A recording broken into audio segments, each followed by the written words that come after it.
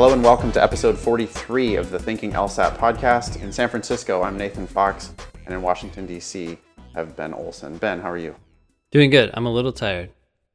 It's a busy time of year, right? Yeah, it's a busy time of year, and I'm also trying to wake up earlier and go to bed earlier because I tend to stay here late after the class is over. And it's just, I don't know, it's too late. I leave like 12:30 sometimes, 1 o'clock. Yeah, wow. No, I never do that. I come pretty much, well, actually, I end up like going out for dinner at 10 o'clock a lot of times after class is over, which is also stupid. So I would love to get on an earlier schedule, but I just don't know how to do that you can't go to sleep right after class, right? No, you can't go to sleep, and I feel like there's a lot of emails that sort of pile up, and I don't know. The problem is I think, well, in theory, I could respond to them in the morning, but then by the time the morning comes, other things are going on, so then I don't get back to them till the next, like, later that day, the next day, or whatever. So I just like to get stuff done, but at night and get it out of the way. Yeah. But I don't also like the lifestyle. So I switched this morning. I woke up at 7:30, which I'm sure people will laugh at because I know some of my students get up at like 5 or 6. It's just crazy. I can't even imagine that. But 7:30 for me is early. So yeah, I feel bad complaining about my life. Like all my students, are working and going to school and going to a 4-hour LSAT class 2 nights a week and doing tons of homework, And meanwhile, I'm like, oh man, I had to get up at 8 today. Dang, that's terrible. Yeah. Yeah. Okay, so today's show, we are going to do at least one logical reasoning question from the June 2007 LSAT. We're going to do that at the top of the show. We are going to take some LSAT questions from listeners, and then we are going to splice in a pre-recorded interview that we did about the new LSAC accommodations. There's been a case and a decision and a bunch of news, and we're going to talk about to one of the parties in that case or in that ongoing LSAT accommodations issue. That sound okay for an agenda, Ben? Yeah, sounds great. So we had Anne Levine on recently, and we have a little bit of a clarification from that episode. You want to talk about that? Yeah, so on that episode, someone had asked what would happen if they took a class again. What would happen with their GPA calculation? Because just a quick recap, you have to submit your transcript to LSAC. LSAC then recalculates your GPA to sort of standardize all transcripts so that they are calculated on the same basis. And the student had taken a class and done poorly and then was trying to decide whether to retake it. And the question is, what would happen with the LSAC calculation? And what Anne was saying was that LSAC would not calculate in the second grade or the retake grade. So our conclusion was there would be no point in retaking the class. But then it sounds like things have changed, or at least from what Anne can tell, things have changed. And here is the official policy that Anne sent us. It's on LSAC's website, and she just wanted everyone to know that things have changed. It says all grades and credits earned for repeated courses will be included in the GPA calculation if the course units and grades appear on the transcript.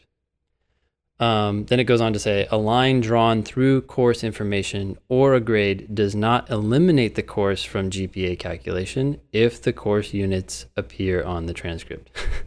Kind of sounds like an LSAT question, but in any case, so repeated courses will be included. She then sent us, I think on her blog, she linked to more details about GPA calculation and so on. And it's actually got a lot of things that sort of surprised me.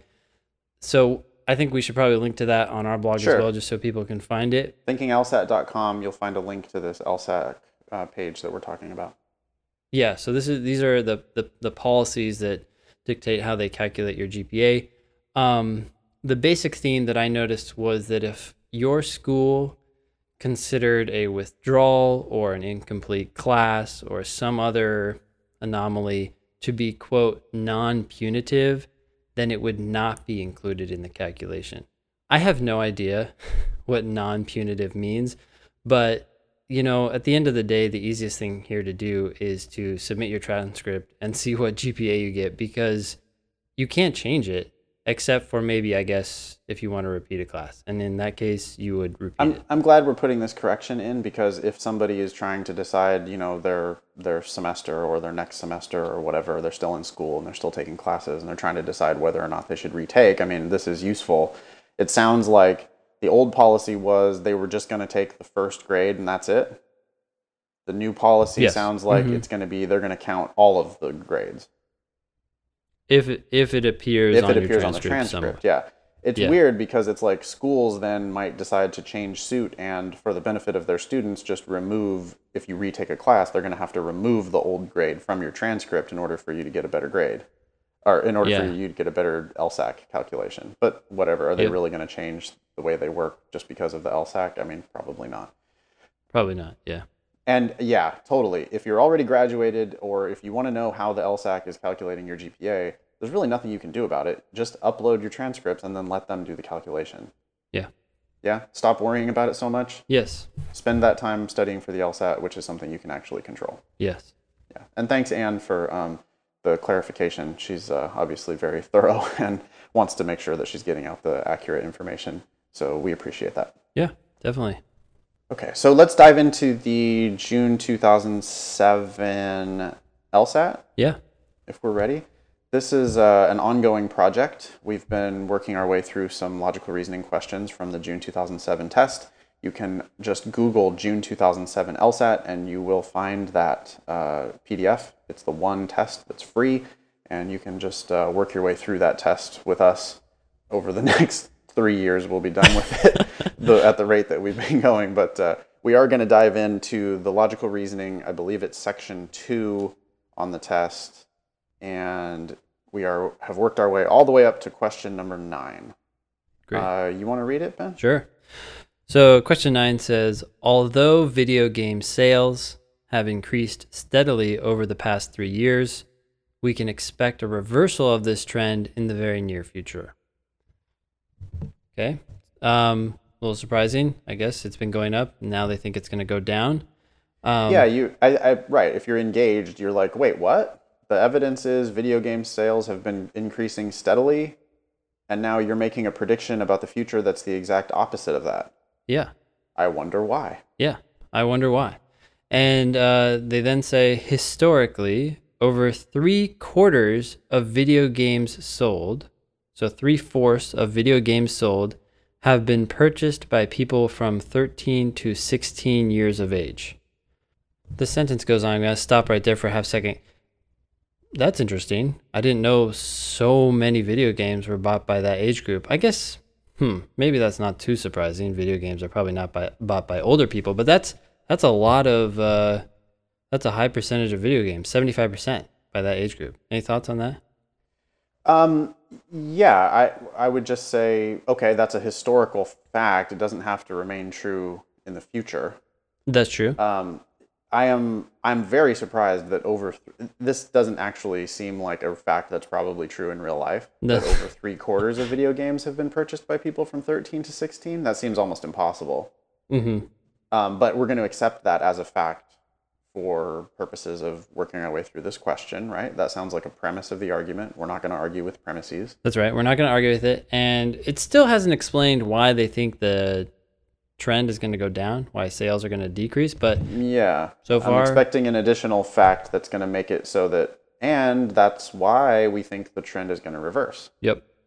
Okay. So this sentence goes on. It says comma and I just want to take a half second to point out, when you see a comma and an and you have two independent clauses on both sides, they're probably both premises, because they basically, that and means these two sentences are on the same level in some ways. Okay. One is not supporting the other. So in any case, it says, and the number of people in this age group is expected to decline steadily over the next 10 years. Okay, so we're not going to have as many 13 to 16-year-olds around. I guess people haven't been having as many babies recently or something. Yeah. And if that group is going down and they account for, or historically have counted for 3/4 of video games sold, then I guess, yeah, I mean, this argument kind of makes sense. What do you think? Yeah, the argument is reasonable as far as it goes, right? It's not on its face unreasonable. Mm-hmm. But I would not be nodding along here. I would be doing the exact opposite of that. I think the most important skill that we can teach is simply to be critical when you read these arguments in the logical reasoning. If you end that argument going, well, yeah, totally. I mean, historically, 3/4 of the video games have been purchased by 13 to 16-year-olds, and if we're going to have less 13 to 16-year-olds, then obviously video game sales are going to decline. Obviously, Mm-hmm. Mm-hmm. right? I think if that's you, if you're like nodding along, well, yeah, then you're just not doing it right. I think you need to be going, wait a minute, not so fast. Yeah, I think students get confused on this a lot. The conclusion was that this trend is going to reverse. In other words, the sales are going to go down. And when you said it's a reasonable argument or sounds reasonably on its face, I think people get confused when we start attacking it, but that's because when it comes to a conclusion, conclusions could certainly be true. They could be true. In some cases, they absolutely can't be. The argument is so bad that it's almost like the argument disproves the conclusion or something strange like that. But in a lot of cases, the conclusion is certainly reasonable or something that could be true. But when someone draws a conclusion, they're saying that that is true, that that's something that must be true. So you have to look at it through those lenses and say, wait a sec, you're saying this absolutely 100% has to be true? Even if I sound like a jerk and I come up with one stupid esoteric reason why that might not be true, that's a problem with your argument. Yeah, the LSAT prayer would be, it's like, I will grant the truth of your premises, but I will vehemently disagree with your conclusion. The LSAT prayer. I don't know. It's like a mantra, right? It's like the way you need to be doing it is you need to be accepting the premises, but you need to be really resistant to the conclusion.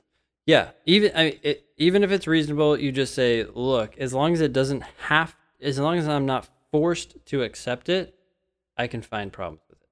Sometimes the argument will actually be perfectly logically valid. Yep. If A then B and if B then C, therefore if A then C, and I would have to say, okay, fine. Yep.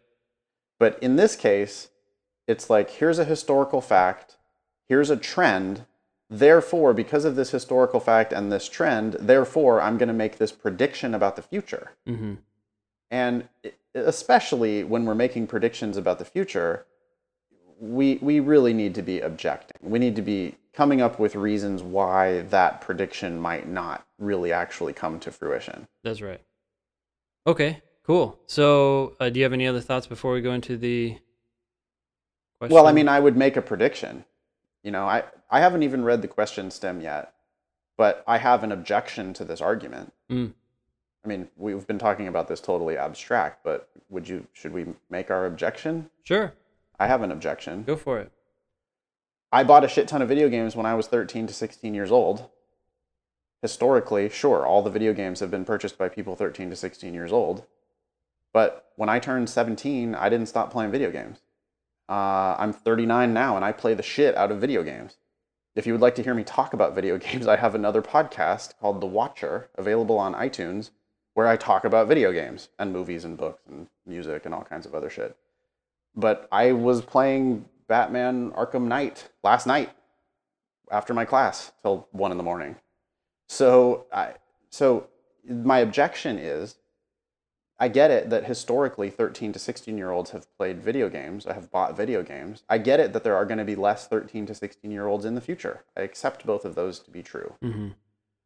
But I don't accept that it has to be true that 13 to 16-year-olds are always going to be the people who purchase the bulk of the video games. Because maybe things have changed. Maybe things will change. Maybe older people are going to start buying more video games. Maybe younger people are going to start buying more video games. Yeah. I guess a further objection would be, even if there are less people in the 13 to 16-year-old range, and even if only 13 to 16-year-olds are going to buy video games, maybe they'll buy more. It's possible that they're going to buy 3 times as many video games. Yeah. So this is where, I mean, we could go on all day, right? Objection after objection after objection. What about this? What about this? What about that? Mm-hmm. Eventually, we have to stop and actually read the question stem and go attack the question. But what most students do is they just fail to make those objections. They read the question stem, they get right into the answer choices, and then they're just getting like battered around by the LSAT's bullshit answer choices. And instead, they should be really trying to anticipate. Yeah, and a lot of that's because they feel time pressure, which they should resist. But the other thing I think too is that even if you make a prediction that is not what the correct answer seems to tie into, I think the act of making the prediction makes you familiar with the argument and its vulnerabilities to a point where when you see an answer choice, although it's different from what you predicted, you're much more susceptible to seeing that as a problem. You say, oh, because you're actually familiar with the evidence, you're familiar with the conclusion and how they got there. Yeah, that's a good point. If you can't make an objection, then maybe you just don't even know what was in the argument. Mm-hmm. So maybe it's like sometimes you'll predict exactly the answer, and maybe we already have. But sometimes you'll predict the right type of answer, and that's a good indicator that you're actually engaged. If you're not making any prediction whatsoever, then maybe you don't have any idea what the evidence is, and you don't have any idea what the conclusion is. Yes, exactly. Right? I'm like when I get done reading this argument, and I'm like making a face, like I smelled something bad. Yeah. Like, whoa, what? What is that? And I think if you're not doing that, then you're probably just not doing the test really aggressively enough. Mm-hmm. I agree. All right. So we go on? Yeah. I think one takeaway here, just if you want to apply, you've already said this, but if you want to apply this to future questions, the flaw here is basically making a future prediction on past events, right? Absolutely. And that's the general flaw. Watch out for that. Okay, so which one of the following, if true, would most seriously weaken the argument? We've already talked about some serious problems. I have a feeling we probably covered all of them, but maybe we'll find something new. In any case, is this a flaw question or a weaken question, or what is this? This is a weaken question because it's saying which one of the following, if true. So basically, the 5 answer choices are going to be 5 statements or facts, if you want to think about it that way, that we have to accept as true. We can't take issue with the answer choices either, just like we can't take issue with the premises. We have to accept them as true, and then we're going to look for a fact that does the most damage to the conclusion in particular, as opposed to a flaw question in which you're being asked to describe in sort of abstract language what the argument failed to do or missed. I don't know about you, but for the first, when I was a baby LSAT teacher, when I started out teaching for PowerScore, when I was a baby LSAT teacher, I remember not having any idea what the difference was between weakened questions and flaw questions. Mm-hmm. It took me a while to get it. I don't know if maybe the PowerScore lessons that I was teaching didn't make it clear enough, but the distinction again is what? In flaw questions, you're being asked to describe what's wrong, whereas in a weakened question, you're actually given ammunition to attack the argument with specific facts. And so they seem similar, but there's actually quite a big difference, right? Mm-hmm. Flaw questions, we have to put flaw questions into the family. Really, it's sort of under the giant must be true umbrella in a lot of ways, right? Yeah. Where a flaw question, you always say, Ben, you kind of taught me this. Step 1, did the argument do it? Mm-hmm. Right? Whichever answer choice we're picking, it has to be present in the argument. We have to say, oh no, yeah, they definitely did this. Yeah. And then step 2, it's a problem that they did this. Yeah. So that's the flaw analysis, which is, it starts off very must be true like, right? We're looking for a flaw that is inherent in the argument, which means we can't pick something that goes further than what the argument actually went. Yeah. So it's a lot like a must be true.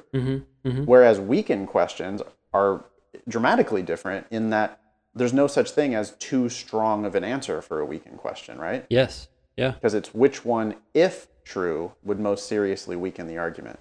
So flaw questions do tend to prefer kind of more weakly stated answer choices just because they have to be something that we know for sure was in the argument. Whereas weakened questions, we're trying to change the argument, so we don't care how strong the answer is in a weakened question. Yes. Okay. Great. So answer choice A, and remember the conclusion that we're trying to weaken is that they expect the trend to reverse. In other words, they expect video game sales to go down. Yes. So if it makes us feel like they're going to go down, then that strengthens it. If it doesn't make us feel anything, does nothing. If it makes us feel like it's going to stay or go up, that would be, anyways, let's go through them. So A, most people 17 years old or older have never purchased a video game. Does this help or hurt the argument? Or nothing? I feel like that could only possibly strengthen the argument. I agree. A seems like a clear strengthener. Yep. Crosses one out. Either it strengthens it or it does not weaken it, right? It doesn't do anything. So This is out. B, video game rentals have declined over the past 3 years. I could also read that as a strengthener. Yeah. It's sort of like, we know sales have been going up, but hey, look, rentals have been going down, and plus the demographic is going down, and it seems like a fact that could conceivably strengthen. I suppose you could also read it as a weakener, but you'd have to help it to make it a weakener, right? You have to help it a lot, yeah. Well, it would be like, hey, no, actually, video game rentals are going down because more people are making the decision to buy. So but then that's like just not really what B says, right? You're adding on to the answer choice. I really am not in the business of helping answer choices be the answer. Yes. I'm in the business of eliminating ones that I think are wrong. Yes. So B is, at worst, it's a strengthener, and at best, it's a pretty weakener that needs help. So I don't think that's going to be our answer. I agree. C, new technology will undoubtedly make entirely new entertainment options available over the next 10 years. Seems like a strengthener to me. Yeah, because you're thinking that the new technology will offer new venues, and so people will stop buying video games. It says entirely new entertainment options. Yeah. That doesn't sound like video games to me, because that wouldn't be entirely new entertainment option. Excellent point. I mean, that seems, again, if you can read it as a strengthener, it's probably not the answer for a weakened question. D, the number of different types of video games available is unlikely to decrease in the near future. So? Yeah. Okay, there are a number of different types of video games. Things aren't going to change in that regard. I don't know what to think of that. It just doesn't, I don't see how that does anything one way or the other. I don't see why different types of video games are really relevant. Unlikely to decrease means not likely to change, at least in that direction. I don't see how that would weaken. I don't know. I don't know. Yeah. So let's take a look at E. Most of the people who have purchased video games over the past 3 years are over the age of 16. Wow. So this almost sounds like it's going against the premise. It's not, because the premise was based on what was historically true. Yep. But if most people, so more than half, definitely not 3/4, when it comes to the 13 to 16-year-olds. But in any case, if most of the people who have purchased video games over the past 3 years are over the age of 16, then that means older people are starting to buy them. And so this demographic is, it's like what you said. Basically, the older people are going to carry the torch. Yeah, I mean, if we accept E, right, this is a weakened question, so we need to accept E as true and then see if it weakens the conclusion. The conclusion is, hey, there's going to be less video game sales in the future because 13 to 16-year-olds have historically been the ones who have bought video games, and there's going to be less 13 to 16-year-olds in the future. E says, well, yeah, but lately, most of the people who have purchased video games over the past 3 years are over the age of 16. So even though historically over 3/4 of video games sold have been purchased by people from 13 to 16 years of age, that trend has been changing recently. As the 13 to 16-year-olds age, they keep playing video games. Now they're no longer 13 to 16-year-olds anymore, but they're still buying video games. And that would really make this argument look silly. Yeah. So I think pretty clearly our answer is E. removes any clouds we had about D. I don't think we were tempted to pick it, but Yeah, I mean, so D to me, it struck me as irrelevant, or I just don't know what this does, and that's not. I want an answer that speaks to me. You know, yeah. we had a pretty strong prediction, or we had a pretty strong idea what was wrong with this argument. We made a prediction. I couldn't help but think about myself in real life. I did buy video games when I was 13 to 16. I still buy video games now. E is basically saying exactly that. Yeah. So, you know, I had a good prediction. A, B, and C all seemed like strengtheners. D seemed irrelevant. And then E is just like a really good match for our prediction. So the answer there has to be E. Yeah. Excellent. Cool. Well, we have about 15 minutes, I guess, to do some listener questions. Does that sound good? Yeah, sounds good. We can go a little longer right. too, probably. Oh, okay. Well, yeah, we got tons of listener questions. Thank you for continuing to send your questions. You can hit both Ben and me at help@thinkinglsat.com. You can also email us individually, ben@strategyprep.com, nathan@foxlsat.com. And we are here to help. And when you send in questions, we don't have to do any show prep. So that's really much appreciated. That's a joke. No, not that we do any show prep. But yeah. We wouldn't do it anyway. But True. Okay, so we have some questions from listeners. You want to just dive right in here? Sure, yeah. Yeah, I guess go ahead, Ben, if you're ready. Yeah, okay. So this is Benny, that's right? The first one? Yeah. Okay. Mm-hmm. So he's asking a question about JD MBA, and he says, "Thank you for the great work you put into the podcast. I listen to you guys almost every day." Awesome. Thanks. I'm preparing for the upcoming December LSAT, and I had a few questions. Okay, so number one, he says, how important do you think having a graduate degree is to admission into a good school such as Georgetown? I would say, yeah, I mean, my gut there would be important as in necessary. Well, clearly not. Mm-hmm. Most people who go to law school do not have graduate degrees. Yep. So it is not important in the sense of necessary. It is also not important in the sense of sufficient. It's not like you're going to just waltz right in because you have a previous graduate degree. Mm-hmm. Will it be a factor? It's only going to be a feather in your cap. Yeah, I mean, I guess it would. Let's take a look at what else he says here, because it might depend on what he got his graduate degree in, and if that sort of plays into his narrative as to why he's applying to law school. Yep. So it says, after getting a BA in psychology, I have recently started my MBA. Do you think this will have a positive impact on my chances of admission? I have a 3.34 undergraduate GPA and was wondering if they would favor my undergrad GPA over my grad GPA. So it sounds like I think there's two questions going on here. One is his GPA, his graduate GPA, going to help him, given that he has a lower GPA, at least for Georgetown, for his undergraduate? And if he does get a higher GPA in grad school, I'd say, yeah, that's going to help you. It's not going to help you. They're going to put a lot of emphasis on your undergraduate GPA because that's how they're comparing everyone else. But I think it would definitely help you to say, hey, look, my grad GPA is higher, so this is really where I'm at right now. Please take that into consideration. Sure. You can make that case, and because it's a case you can make, you probably should make it. Yes. Because that's what lawyers do. But it's very clear, okay? Not everyone has a graduate GPA. Graduate GPAs do tend to be a lot higher than undergraduate GPAs in most cases. There are, at least in many, many cases, there are, trust me, I have multiple graduate degrees, and my graduate GPAs, even though I'm the worst student in the world, my graduate GPAs are all higher than my undergraduate GPA.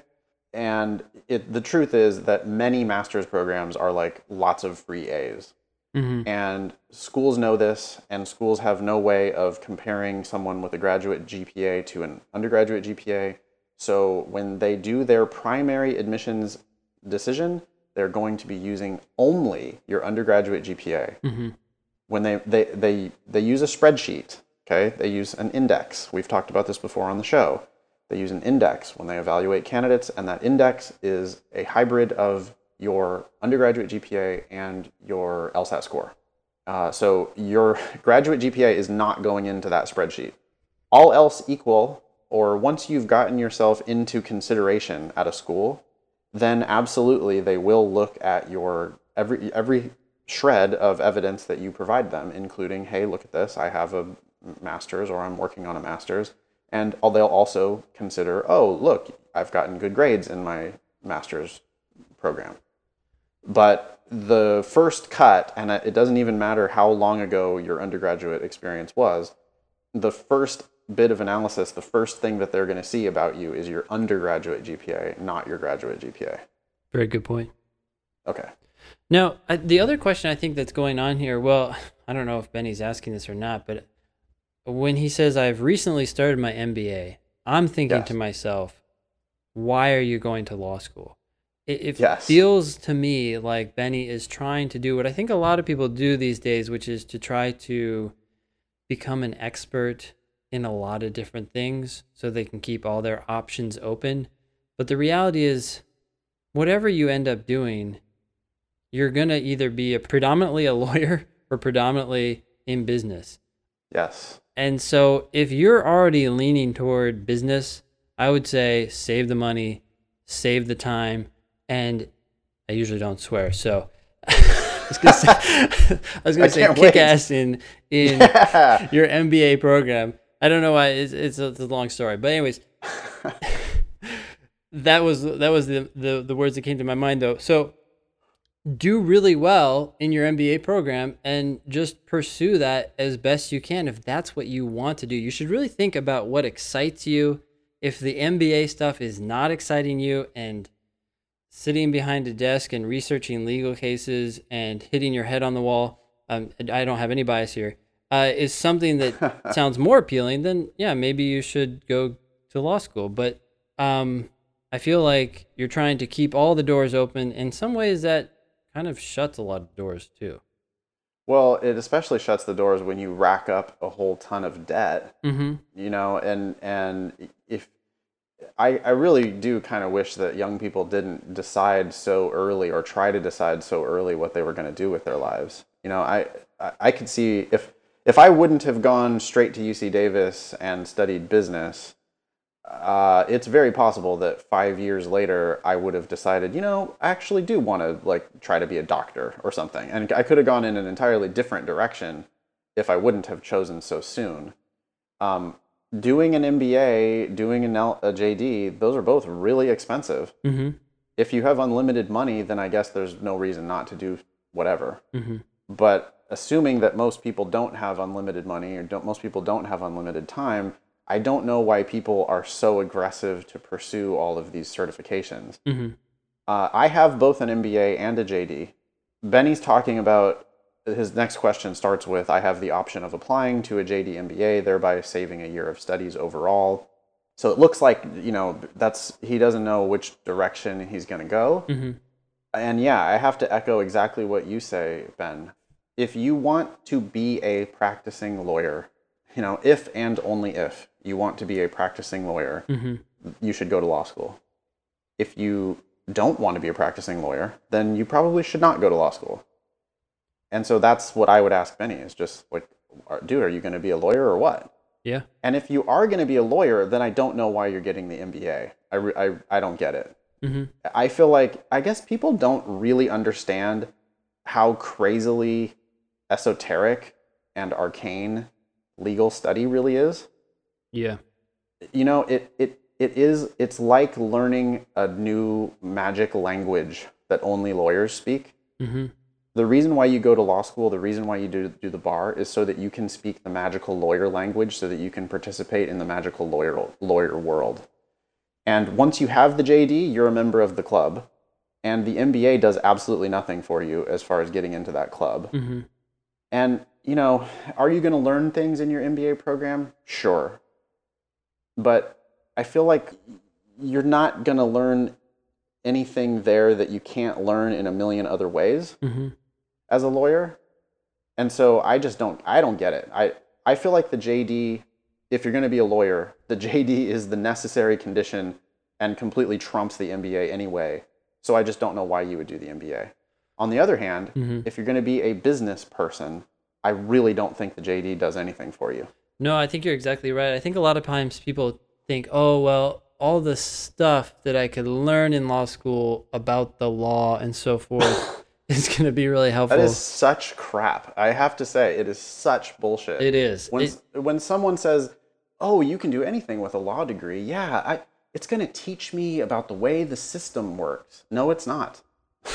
I'm sorry, but it's not. Well, the thing is you might learn things about, Congress and the interaction of governments in the different branches in a way that you just don't learn in high school and so forth. But if you want to know that stuff, you can go learn that pretty easily. Oh my God. For a lot less money and a lot faster. Go talk to people who know, go talk to lobbyists, get a job at a lobbying firm and work there for 6 months. And you will walk away with so much more knowledge that's applicable to the world than you will theorizing in class about torts and, battery, criminal procedure, and on and on and on. Get on Wikipedia. Like, if you want to know the law, I get a lot of, like, the really naive students in class are like, well, I don't know what I want to do, but I know that law school, it'll make me a better citizen because I'll know about the way our laws work. Mm-hmm.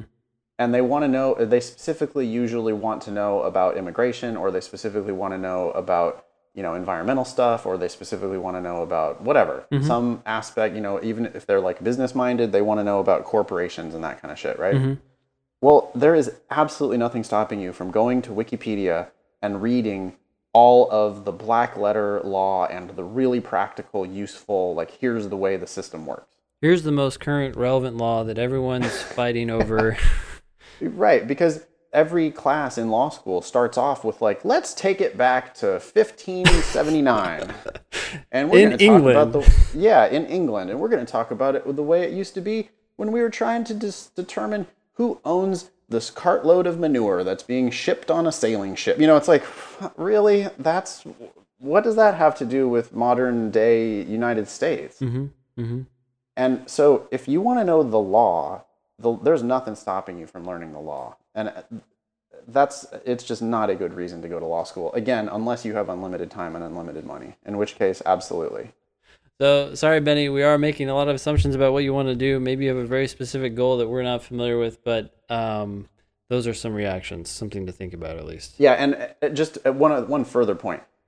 I get a lot of questions from people who want to do a graduate degree because they think it will help their law school chances. Mm-hmm. That is definitely a mistake. No, spend that money on, this is totally biased, but spend that money on a tutor and get your LSAT score up. That's what's going to make a difference, and it's not going to take us nearly as much time or money. No internship, no job, no graduate degree is going to do anything compared to, for the time and money, nothing is going to help you as much as improving your LSAT score. That's just the one thing that you can control easily if you work at it. I mean, not like it's easy, but if you give it 3 months and you throw some money at it or whatever, you definitely can improve your LSAT score. And that's really the only first thing that's going to move the needle. Sure. And even if you dig in and have to spend a year, which I wouldn't plan on it, but some people do, that's still a lot shorter than a graduate program. Yeah. And a lot less money. Yeah, I just don't get it. It seems to me that a JD is for someone who really wants to be a practicing lawyer, in which case, if you really know what lawyers do and you really want to do that, you should go to law school and get a JD, and then who cares about the MBA? On the other hand, an MBA, by the way, I mean, I also am not super awesomely in favor of an MBA. As an entrepreneur, I don't think my MBA helped me very much. The primary thing that I learned in business school was that any idiot can start a business. Okay, good. I'm any idiot. I started a business. It's been successful. But did I actually really learn anything in the MBA program that helped me be an entrepreneur? I don't think so. Mm-hmm. To me, the MBA is sort of like a certification that you get if you work at General Electric and you want to get promoted. Yeah. Right? It's like a climb the corporate ladder kind of thing. Mm-hmm. Well, so I guess that's the question. Does Benny want to climb the corporate ladder, or does he want to go to law school? And then I would probably be picking JD or MBA rather than do both. I agree.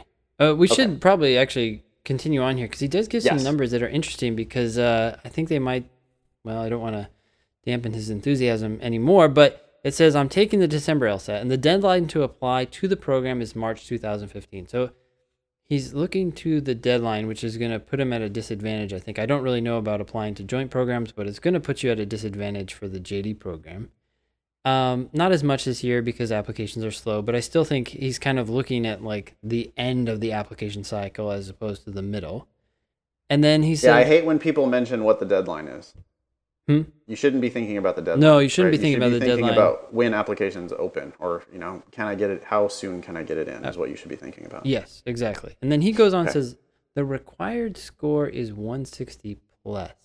I'm not really sure what to think about that because at Georgetown, a lot of people are applying with a one. I mean, I think the median's around 168 or something. So No, so this is my I edited this down a little bit because I wasn't sure. Benny mentioned like the specific name of the specific program where he's doing his MBA, okay. and he's applying to a JD MBA program at that school. Oh, I thought he was So- applying to Georgetown. Well, the question is at his school he can get in with a 160 plus. I think they're going to let him into the JD MBA program. Okay. And if he does it there, it sounds like he's going to save a year of total studies Oh, as because opposed it's a to going joint to Georgetown. JD MBA. But he's asking if I get 165 or higher by the time I sit for this December test, should I still apply for this JD MBA program at my school, or should I like shoot for a higher law school, finish my MBA, and then go to Georgetown or GW since I have an LSAT score that'll get me into those schools? That's the gist of the Oh, question, the okay. second So question. if I get a higher score in December, say a 166, should I finish my GPA and then apply to Georgetown or GW, or should I do this joint program? Yeah. Okay. I would say if I had a decent score on the LSAT, 166, my inclination is to say, well, it all comes back to what do you want to do? Do you want to go to law school or not? And if he's Yeah. not sure, then maybe he should not. He should wait and finish his MBA and then realize by that time, I really hate this and I do want to go to law school, or I don't know what I was thinking, and now I have these job opportunities and I'm going to pursue them. Yeah, I think step one is decide what you want to do with your life. And we already hit that as hard as we possibly can, right? But decide whether you want to do business or law and then pick one of those. If you decide that you are for sure going to be a lawyer and you want to do your MBA, then we can get into Benny's question of should I stay at the same lower ranked law school and save a year, or should I apply to a higher ranked law school, and do an extra year of school, which I'm sure costs extra money Yeah. and whatever. I think at that point my advice would be, well, if you're for sure going to apply to law school, I don't think I would apply to just one law school. And so, and especially if you got a really good LSAT score, I think I would advise Benny to apply broadly, because that if he like gets his 166 and the school where he's already at says, oh yeah, okay, you can do the JDA program now, here's how much it's going to cost, I think I would shop that around. Which means I would apply to Georgetown, I would apply to GW, I'd probably apply to American, I'd probably apply to other places, in the geographical area, and see if people start giving me scholarship offers, see if I get into really good schools, super good schools like Georgetown, and then assess your options at that point. I think we just don't know until Benny gets an LSAT score, and then we won't know until Benny goes ahead and applies. And I really think if you're applying to one law school, you're probably doing it wrong. You should probably be applying to a handful or a couple handfuls of law schools just so that you can gauge your value in the marketplace. I don't know. What do you think about that? No, I think that's very valid, and it could, maybe he stays at the same school, but at least he can go back to him and ask for money maybe or whatever. Totally. The offer from Georgetown, if he's like, hey, listen, school that I'm going to, I know that the JD MBA program is here and I like it here, and yeah, that's very attractive, but listen, I got an offer to Georgetown, and by the way, I got a scholarship to GW, and what can you do for me? Essentially. And because saving the year is nice, but if he's going to get a full ride to some law school somewhere else, it might be worth taking that full ride. Yeah. Which is very likely to happen if he gets his 166. Especially if he decides that law is really what he wants to do. Because then he can say, it's Right. a sunk cost, but see you later, MBA, and I'm going to go pursue law at Georgetown and never look back. Totally. Right. That's obviously a further consideration. Like if he decides that he wants to be a white shoe law firm lawyer, or if he decides that he wants to be a judge or a law professor or any sort of high-powered lawyer position, well, then that would maybe argue in favor of going to Georgetown if you can get into Georgetown. Yeah. Cool. Thanks, Benny, for writing in. I don't know. That's about it. Yeah, I think that's it. Hopefully, a lot to think about there. Hopefully, it's helpful. Okay, and now here comes our interview with Mika, where we're talking about the LSAC accommodations issue. Hope you enjoy. Today, we have Mika on the show with us, and I'm going to turn the introduction over to you. You can tell our listeners as much about yourself as you like and your background, like what happened. You took the test. I took the test June 8th. June 8th, yeah. And I'm retaking, so. Okay. There you go. There you go. Are you planning to retake it in October? Yeah, October 3rd. Okay, cool. All right, good. So let's step back a little bit. You applied for accommodations, right? Yep. Okay, and what happened? So I applied for accommodations on the LSAT with the Law School Admissions Council, LSAC. And so I submitted documentation. There's a lot of documentation you have to submit. I think mine came out to over 100 pages. And these are records back to psychological assessments I have a disability under the ADA, which is the Americans with Disabilities Act. I have attention deficit disorder, inattentive type, if that's relevant to you. And so I have documentation dating back to the summer before my freshman year of high school when I was first diagnosed. So I have documentation of accommodations from then through college up until now. So I submitted all of that along with an essay they required explaining what your disability is and why you need accommodations for that disability. I submitted it ahead of their deadline. They think they get back to you in around 14 days. So that's where it all started, I guess. So you submitted 100 pages in documents? It goes 106 pages, including the cover letter. Oh my gosh. And this was to get accommodations for the June test? Yes. Okay. And what accommodations were you seeking, or what was the option there? So my ADD manifests itself in high sensitivity to external stimuli. So what that means is a ticking clock in your test room. You may not notice it, but I notice it. People bustling around a lot, stuff like that really can distract me more than someone without ADD. I've received since high school 50% extended time on all tests. This includes the SAT and the AP. Mm-hmm. And then I've also received either a combination of or separately the ability to use noise-canceling headphones, and oftentimes that has been paired with a separate room. And when I say separate room, I don't use what the LSAT defines as a separate room. They, for some reason, define separate rooms separate from the dictionary's definition of it, which would be separate from other people. I've tested in what they call an isolated testing setting. So that means I am alone. Oh, okay. So when they say separate room, they're saying, okay, we're going to put you in a different room with other people. It means you with all the other people who've requested accommodations. Okay. So you wanted time and a half, which would be 53 minutes on each section. And Yes. You only do 4 sections, right? I only do 4 sections and the writing sample. Okay, so no experimental. And then you wanted noise-canceling headphones and to be in a room by yourself. Yes. To get rid of the distractions. Okay, so you applied for it. How early did you have to apply for it? I'm not exactly sure. It was at least a month, if not more, before the test itself. I registered for the test super early, so I applied around. But the whole process takes a lot longer than that, right? So if someone wants accommodations, they have to apply maybe a month. The deadline is a month before the test, but getting all those documents, 100 pages of documents, how long did that take you? So senior year of college, I had planned to study for the LSAT and take it. So summer before my senior year of college, I got a new psychological assessment in DC where we are. That cost about $2,000. Okay. That is around, I'm not exactly sure, but 6 to 8 hours of testing without any medications if you take any or anything to that effect.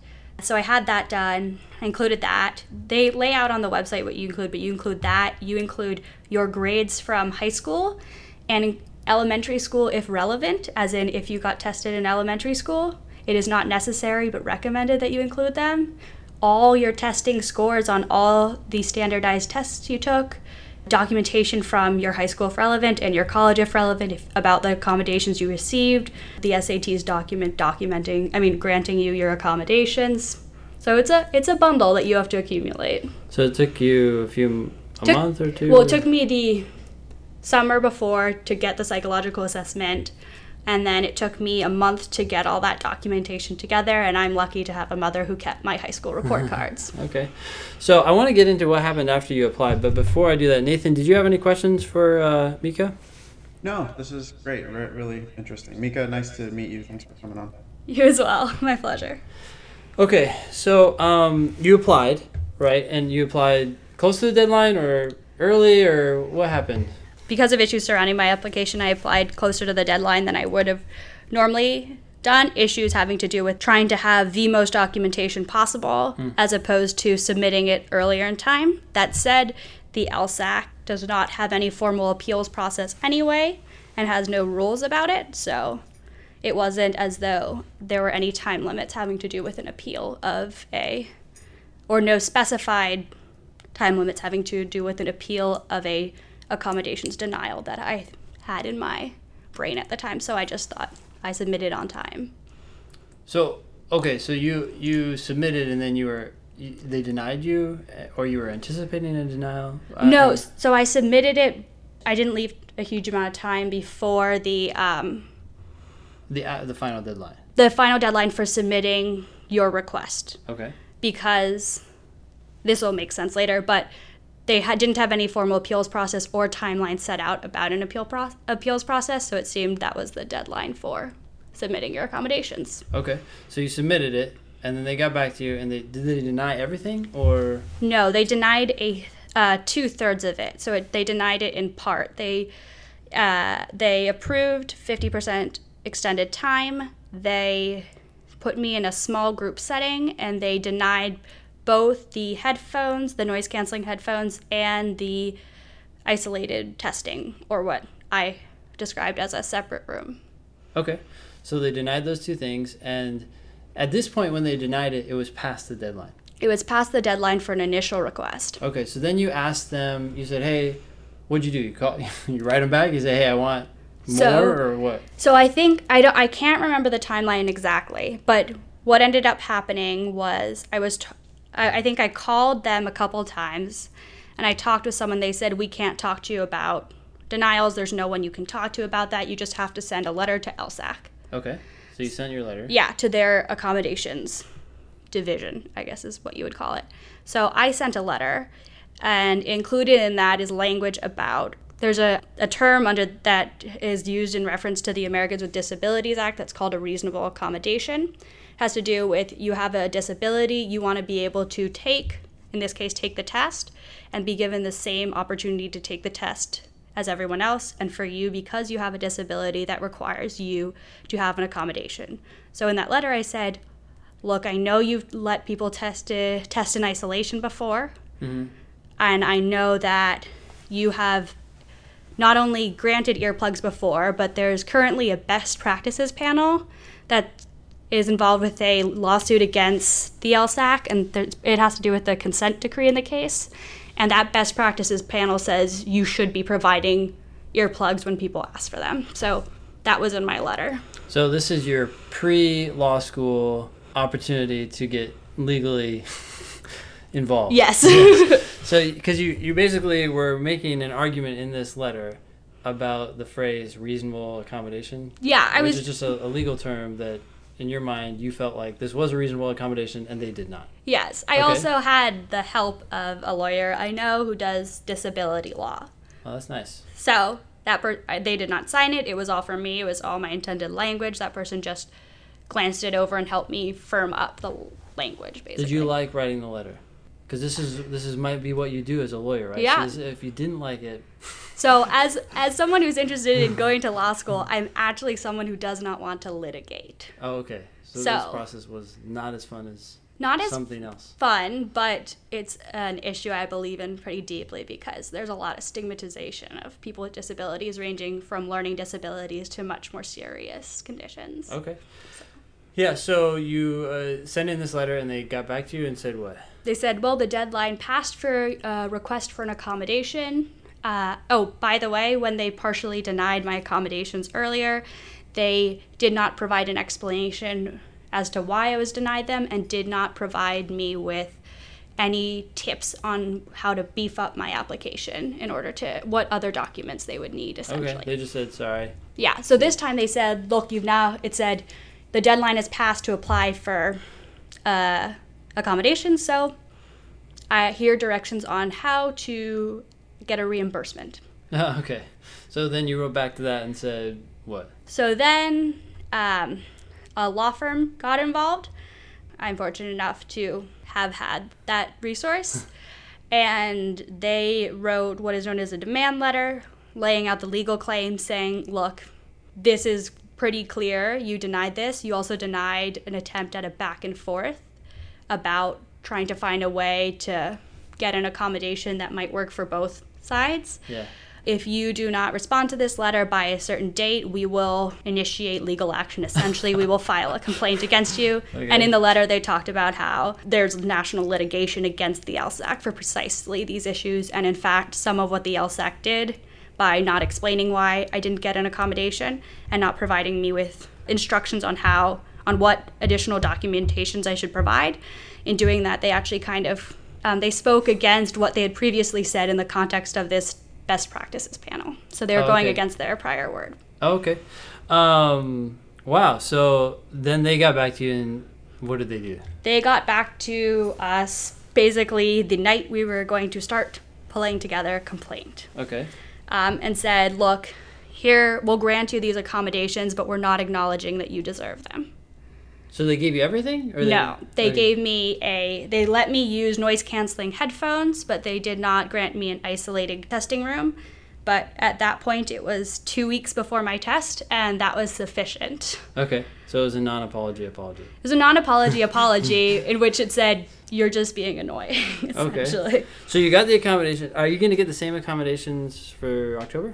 Yes, I have a letter indicating I will, and hopefully when I turn up at the testing center, all right, it will be there. So this nationwide litigation is the one, the what you're referring to is what the DOJ, the Department of Justice, right, was bringing against. Yeah, the California case.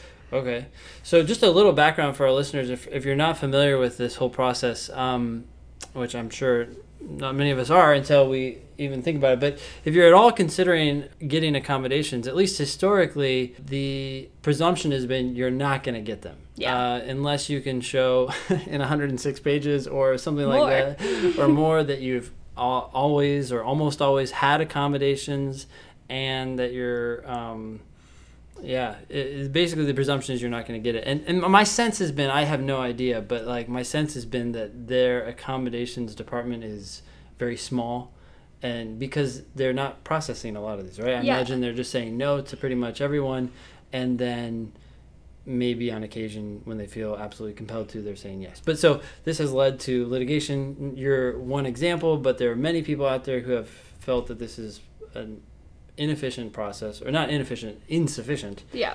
And Nathan, you just read it was a judicial opinion, right? That was issued by the Ninth Circuit, or what circuit was that? It was the District Court for Northern District in California, I believe. And it was mostly upholding the panel recommendations. The panel made recommendations according to the consent decree, and then LSAC challenged a whole bunch of the panel's recommendations, but the court mostly upheld it. Sorry, I'm not familiar with this as much. Can you step back for a second? So there was a consent decree, and then that required some panel to come up with recommendations. I know you referred to that earlier, Mika, but what exactly was the consent decree? So plaintiffs and LSAC came to an agreement that they were going to appoint a panel, and the panel was then going to decide new policy on accommodations. And the panel was, LSAC appointed one of the people, plaintiffs appointed a couple of the people, then those three panelists chose another panel, something like that. What ended up with, it's just unbelievably overcomplicated, but they end up with 5 panelists, and the panelists have instructions according to this agreement. Mm-hmm. that here's what your task is to go solve all of these issues for us and come up with a new system for how we just determine whether or not people are going to get accommodations and what those accommodations are.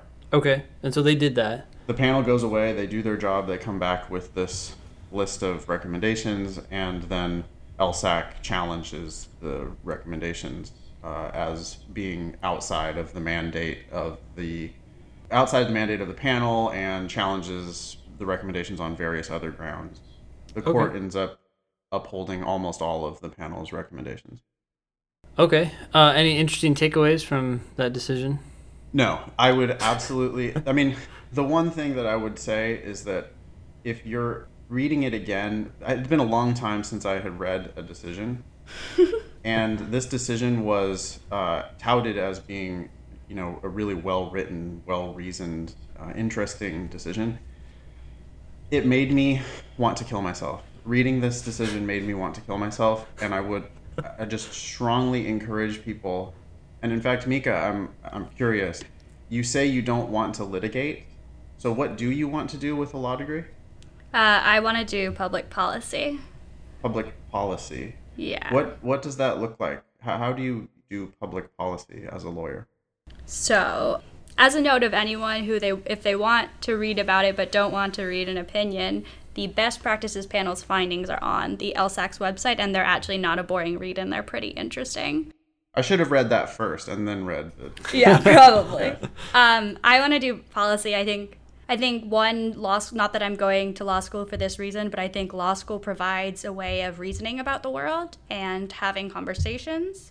It teaches you a way to do that is pretty invaluable, especially if you want to do policy, in that it informs the way you approach an issue. So let's say you're taking on fair housing and you're trying to come up with a policy about fair housing in your community.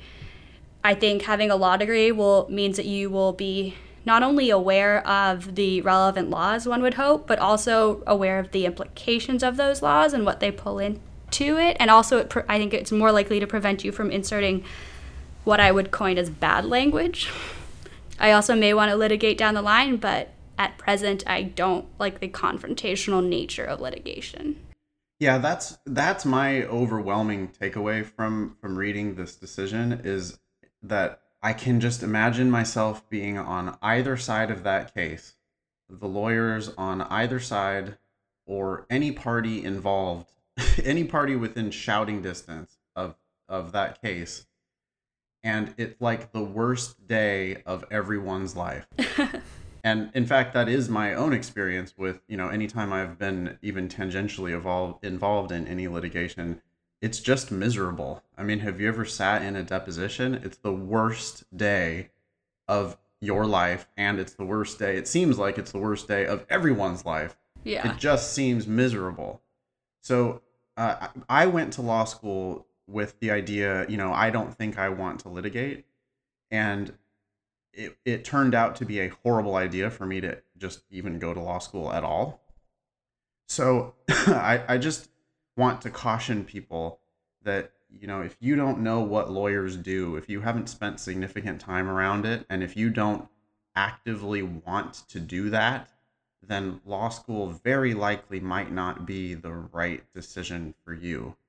So just that's the one thing that reading this decision and kind of getting back into it and thinking about what my life could have been like if I would have been a lawyer. My life would have been very short if I would have been a lawyer, because I would have killed myself. It is an excruciatingly confrontational and just fighting about every single detail and fighting about what every single word means. And it just, to me, it really strikes me as a miserable life. So I know that I'm an LSAT teacher and my job is to help people get into law school. And I do know people, and we should start having them on the show from time to time, I think, Ben, lawyers who really love what they do and they can talk about what they love to do. We got to do that. I've got a friend in LA that just loves being a lawyer and loves the whole life. And so we should bring her on and we should chat to her a little bit about it. Yeah. But to me, it seems, if you're like me at all, I feel sorry for you. But if you are like me, it would be a very painful existence. And if there is anything else that you are interested in, I would pursue that stuff first before pursuing law school. I really believe that you should only go to law school if it's like you're not going to be able to sleep at night if you don't. Well, so, of note, I've actually worked at a law firm for the past 2 years, and that although the law firm I've worked at is wonderful in so many respects, it's made me realize that I cannot deal with the confrontation every day. And this is coming from someone who also has family members who are lawyers. And that has left an imprint. I don't want to fight about the words. I want to have the right words before they're put into law so that people don't have to fight about them. Interesting. That I mean, it's not that I don't believe you. I mean, I certainly believe that that's what you believe, and you very well may be right.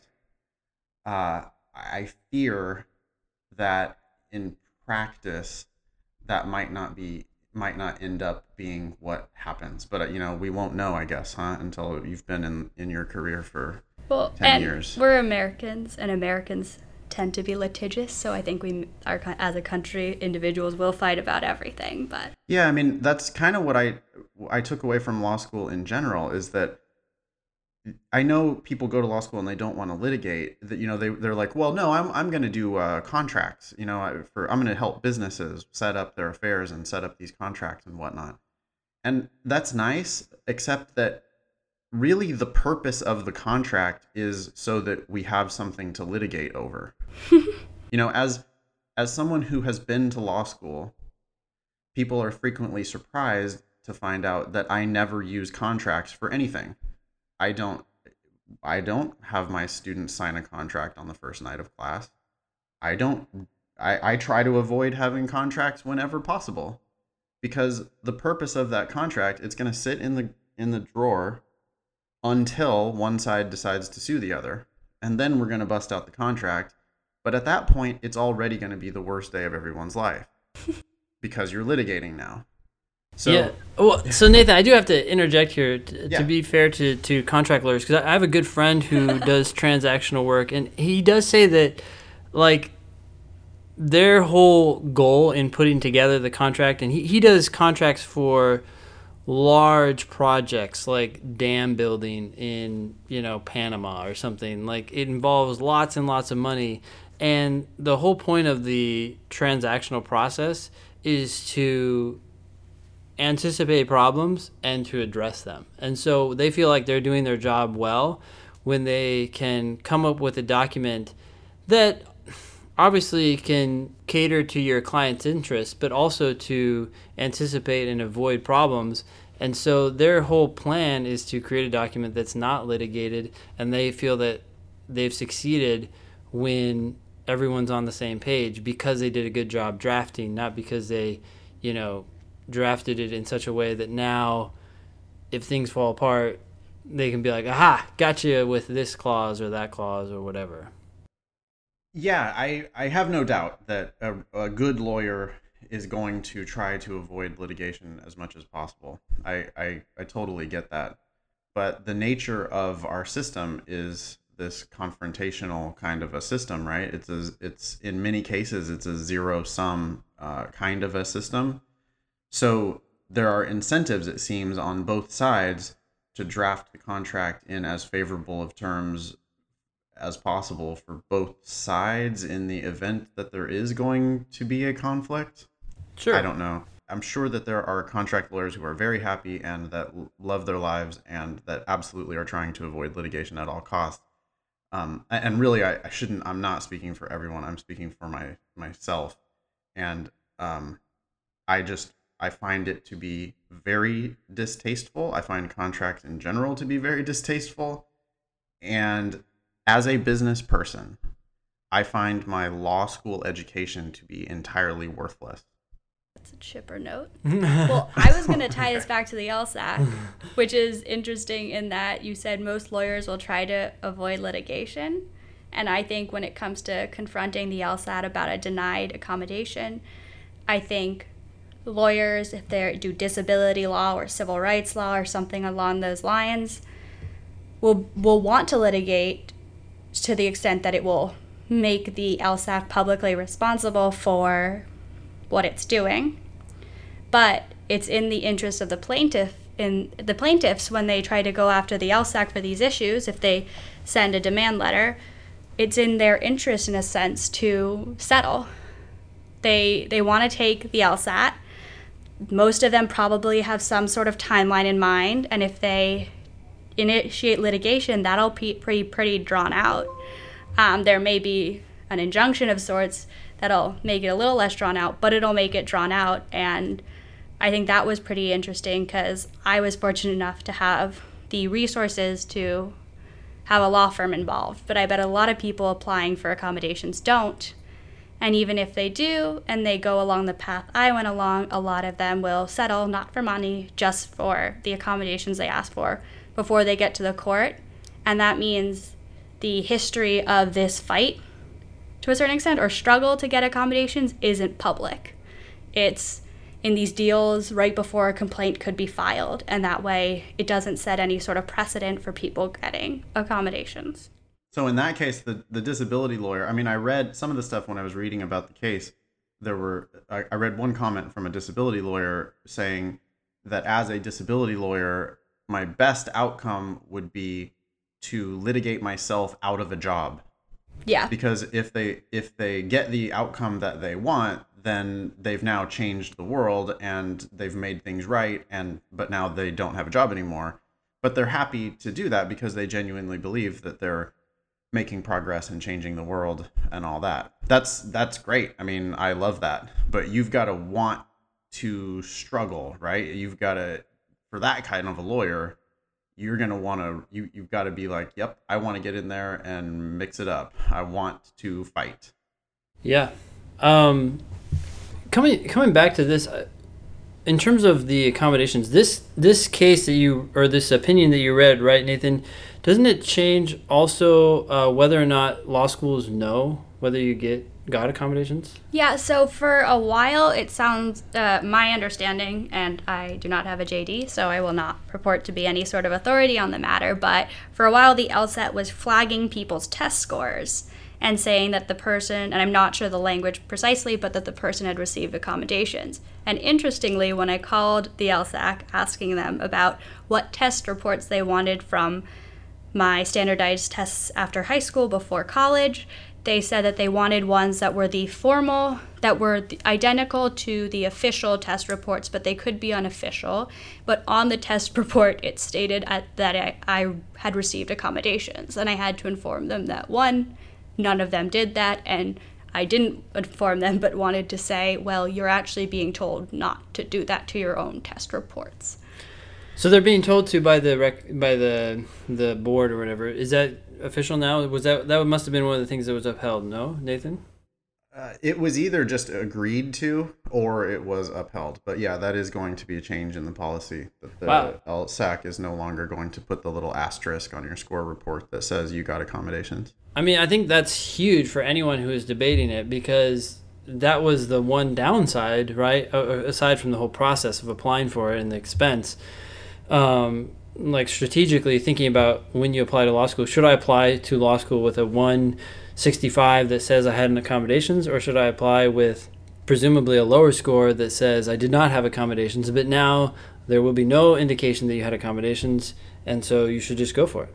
Hopefully. Yeah. Well, go for it unless Nathan thinks you strongly should not attend law school. Unless you don't think, yeah. Well, that would be true for anyone if you're hesitant about the whole process.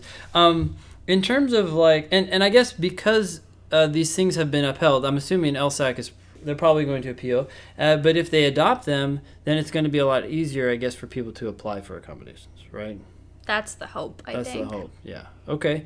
Nathan, did you have anything else to add from that opinion? Or anything No, else? I mean, I just want to echo Mika is saying she's not an expert because she doesn't have a JD. I do have a JD, and I am definitely not an expert. I mean, I do not know what I'm talking about, and this is solely just really my opinions.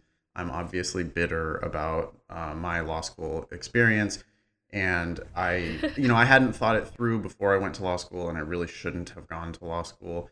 And so I'm just, it's kind of my mission in life, really, to try to get people to take a step back and really think about whether this is something you want to do. So I'm sorry for kind of going off and hijacking the discussion. No, that's okay. It's an important thing. People need to figure that out before they go, for sure. It's a lot cheaper that way. In terms of like students who are considering this, do you have any specific advice? Well, I'm not sure if the panel recommended and then the opinion upheld any sort of appeals process. I firmly believe there should be one, but in the event that there isn't one, the LSAC says it will respond to an initial request within a certain number of days. So my experience shows that you should apply significantly in advance of that certain number of days so that if something happens where they deny a request, they can't use the excuse, or they can't fall back on the excuse that, well, the period in which you can apply for accommodations has ended. Mm-hmm. That would be one of my bigger pieces of advice. And I papered them with documentation, and I still had this experience. And my documentation was pretty, like, it was what some people would describe as a longitudinal history. So it goes back pretty far and is pretty detailed. So if I couldn't get my accommodations, I don't know how much more paperwork would help to get any accommodations. Yeah, I think even if the LSAC adapts all of these things, there's still going to be a huge presumption against providing accommodations unless you have a well-documented history of the need and so on. So if you're considering it because you feel like you might qualify, that probably means you won't. Well, and part of the best practices report talked about how the impression of the panel, I believe, and I read this like 4 months ago, so take it with a grain of salt, but that the panel understood the way the LSAC approaches each application or request for accommodations.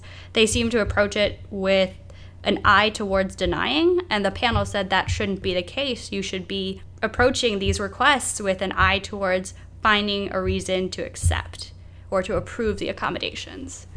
So I don't know if that'll come to fruition. It's also a more nebulous way to describe that proposed policy, but another one of the recommendations was that when denying someone, the LSAC is now going to have to provide written reasons why, specific reasons why. And I have a feeling that sounds to me like it could be a game-changing kind of rule, because if they now have to provide written explanation, actual concrete reasons, then that's going to shed a lot more light on the decision-making process, which then is going to give people a lot better ammunition for when they apply. They'll know what they need to do to get the accommodations. And it will also, I would think, provide ammunition for litigation, in some kind of an appeal, if you feel like if they're not using fair reasons for denying. So it seems to me that it's going to open up the accommodations. We won't know, right? We're just speculating. But it seems to me like it will lead to significantly more grants of accommodations requests. Or at the very least, lay the groundwork saying this is a problem. A judge has now said that these policies should be adopted. And if they don't adopt the policies or flimsily adopt them, I guess, I think it could create the fodder to say, look, you were told to do this, you didn't do this. We're going to hold you accountable. I think they said on their website that they are adopting them, right? Whether they actually do or not is a different matter, but at least publicly they're saying they are. Yeah, but I feel like you could say, yes, we'll provide reasons why you weren't granted an accommodation. And once again, I didn't read the opinion, but you could provide detailed reasons that really help an applicant or the requester, or you could provide more obscure reasons that don't really provide clear guidance of what to do. Right, which would then just be, okay, now we're going to do some more litigation. Your favorite thing. Right. All right, well, good. Well, thanks for my pleasure coming in. Did you have anything else you wanted to say about any of that? No. Okay. How's it going with your prep Mika? Good. I got a 179 last week. A 179. That's awesome. Yeah, I was on. Ben had me do. I'm doing the oldest book, I guess, or one of the oldest books I'm going through because I've done all the other ones. Yeah. And I was in northern Michigan on vacation, and I got a 179, and the rest have been mid 170s. Can I ask you one tough question, Mika? Yes. What would you say, just because this is the obvious question that people are going to ask, but what would you say to someone who said, how is it fair that you're getting accommodations while you're scoring a 179? I would say, 1, I'm scoring a 179 because I'm getting accommodations. 2, They wouldn't argue with that. yeah, but I'm saying that, like, so the lawyer who I worked with, I adore, and he's really great, and his point is these people are just as bright as the other people who are scoring 179s. You're just evening the playing field the same way someone who is blind shouldn't be forced to take a normal test. They should be given a test in Braille. Like, it's making it so that I can perform to my best abilities the same way testing someone in a testing center is allowing them to perform to the best of their abilities because they don't have a disability. So my disability means to perform to the best of my abilities, I need this accommodation.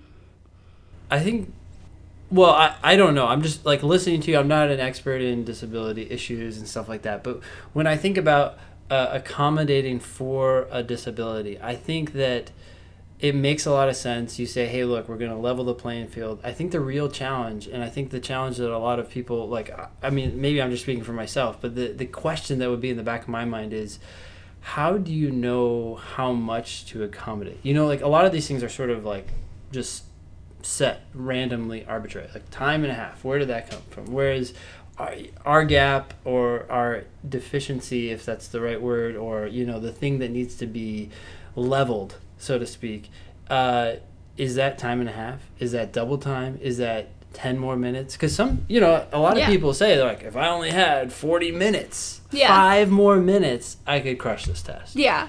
So there are 2 things I'd say to that. I'd say one thing is, I'd say 3 things. One, that I bet a lot of the people who say, if I only had 5 more minutes, or if I only had time and a half, I bet a lot of them still wouldn't get all the questions right. I think oftentimes it's a matter of what level you're at, and that's the level you're at. That said, my second point is, I wonder if some people who are saying that have a disability and haven't been diagnosed, because diagnosis is difficult and it's expensive and it's very stigmatized. And so I wonder how much of our population is undiagnosed and should be receiving accommodations but isn't, or they have been diagnosed but it's so close to the test that they're not going to get accommodations. Mm-hmm. And my third point is that I think the way a psychological assessment goes, in my experience, is they do test how long it takes you to complete a gambit of exercises. Mm-hmm. And they test your resilience within those exercises. These exercises span from identifying patterns to doing reading comp to doing all these other types of little exercises, some of which are zany, like identifying when a number pops up on a screen.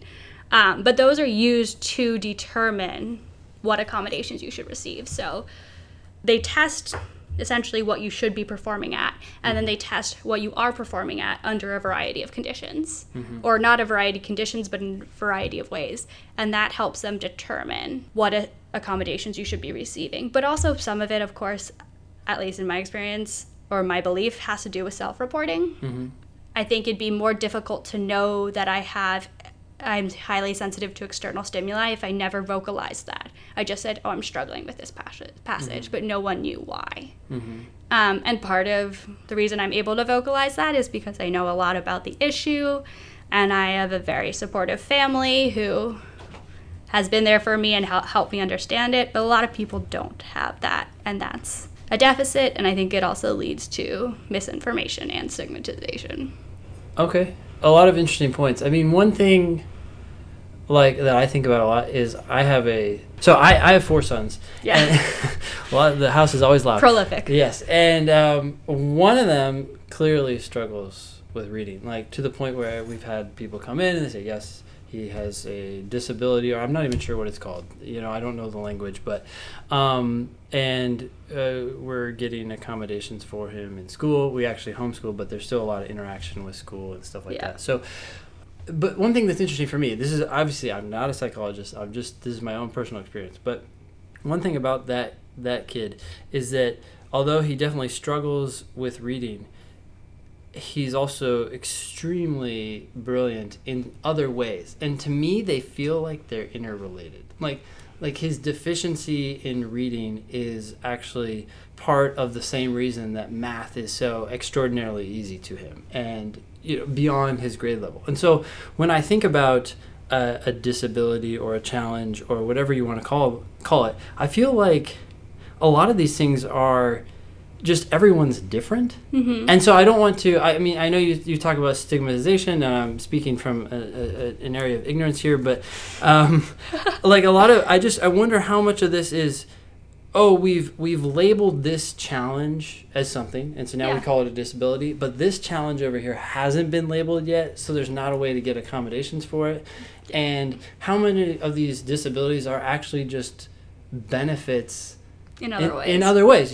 Sure, you're highly sensitive to sounds or something, but that is also makes you highly or acutely aware of every word that people say, and that you're able to pay so much more attention. I have no idea, I'm totally making this up, but a lot of things I feel like when I look at him and I think, this is a challenge for you, but this also seems to be why you're so extraordinarily good at running problems in his head. With math, and we're always telling him, no, you got to write it down. How did you get from 120 to 256, and you didn't write anything, you didn't do anything? Oh, well, that's the other. I don't know how. That's just the answer. It's like these things seem related. And so if we accommodate that, which I feel like we should, and we're seeking that, because I'm a big proponent of, like, if you can get accommodations, go get it, because that's going to help you, and he should get them on his tests that he takes standardized tests. But at the same time, I'm thinking he's got this huge leg up in other ways. Well, so there was a move, I don't know whether it succeeded, and I'm using the wrong words now, but there was a move to call them learning differences instead of learning disabilities.